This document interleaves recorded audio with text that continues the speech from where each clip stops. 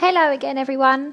So in my last couple of audios, I started talking to you about how I sort of changed my life around going from juggling audibles, going and doing a job that I wasn't particularly happy in, to being able to come out the other side and turn my hobby into my main income.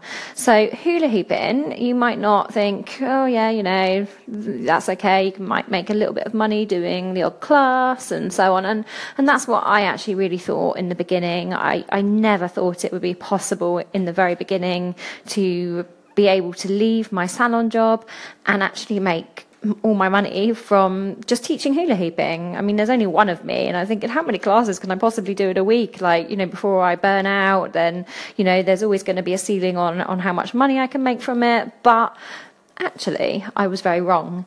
And I found that out over time. So in my previous audio, I started talking about how you can change your career if you really want to, if you've got a hobby that you've always wanted to make money from.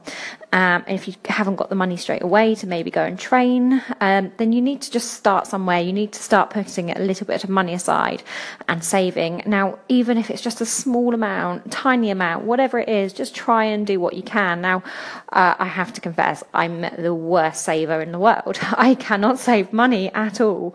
Money just seems to burn a hole in my pocket. I've got money and I want to spend it. I need to curb that. But when it's something I really, really wanted to do, so for example, I wanted to train up as a hula hoop teacher, and I knew to be able to do that properly, then I would have to get qualified as a fitness instructor. So that's what I did. So I knew I wouldn't be able to do that straight away. I didn't have the money. At the time, we had 2 young children, and my husband was working, but he wasn't bringing in that much money at the time. There just wasn't anything spare. So what I ended up doing was just trying to, £10 a week. I started off just putting aside, instead of those takeaways, I just started putting the money aside and we'd have something else instead. And, it's just temporary. It's temporary sacrifices for a better long-term gain, isn't it? And that's what I did. I kind of just saved little bits. I sold things on eBay that I didn't want anymore. I did more in the salon. I offered more treatments. I went in the evenings, and I just tried to save whatever I could. And I managed to save, and I booked myself on this fitness instructor training course, and I qualified as a fitness instructor. So that set me up then to be able to start doing what I wanted to do, which was teaching hula hooping as a fitness class. And from there, doors just started to open for me. I just set up 1 class a week, first of all, in my tiny little village where I live. And actually that class has now been going still in the tiny little village for the last 4 years. And it's still really popular. But from there, it just grew and grew and grew. I found a little niche, and I set up more classes. I started to go in and start teaching children. And that's when everything made sense, and all the pieces of the jigsaw puzzle started to fit together. And then I really realised how I could make decent money from it.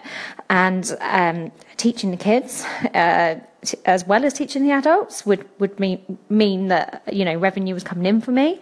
And obviously I was starting to burn out a little bit, because it was like, wow, I'm teaching a lot of classes, and it's all physical, really physical work. So obviously I got to a point then when I could actually leave my salon job.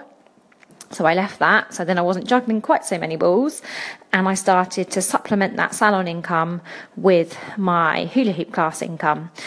However, there was a ceiling on it, because I wasn't physically able myself to go out and deliver all these sessions, which is when I decided to write a training program that would allow me to train other teachers.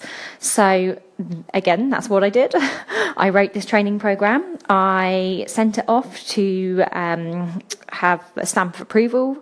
It's kind of gives it recognition, so that instructors know that what they're coming to train and spend their money on is valid, I guess, or it's approved, basically.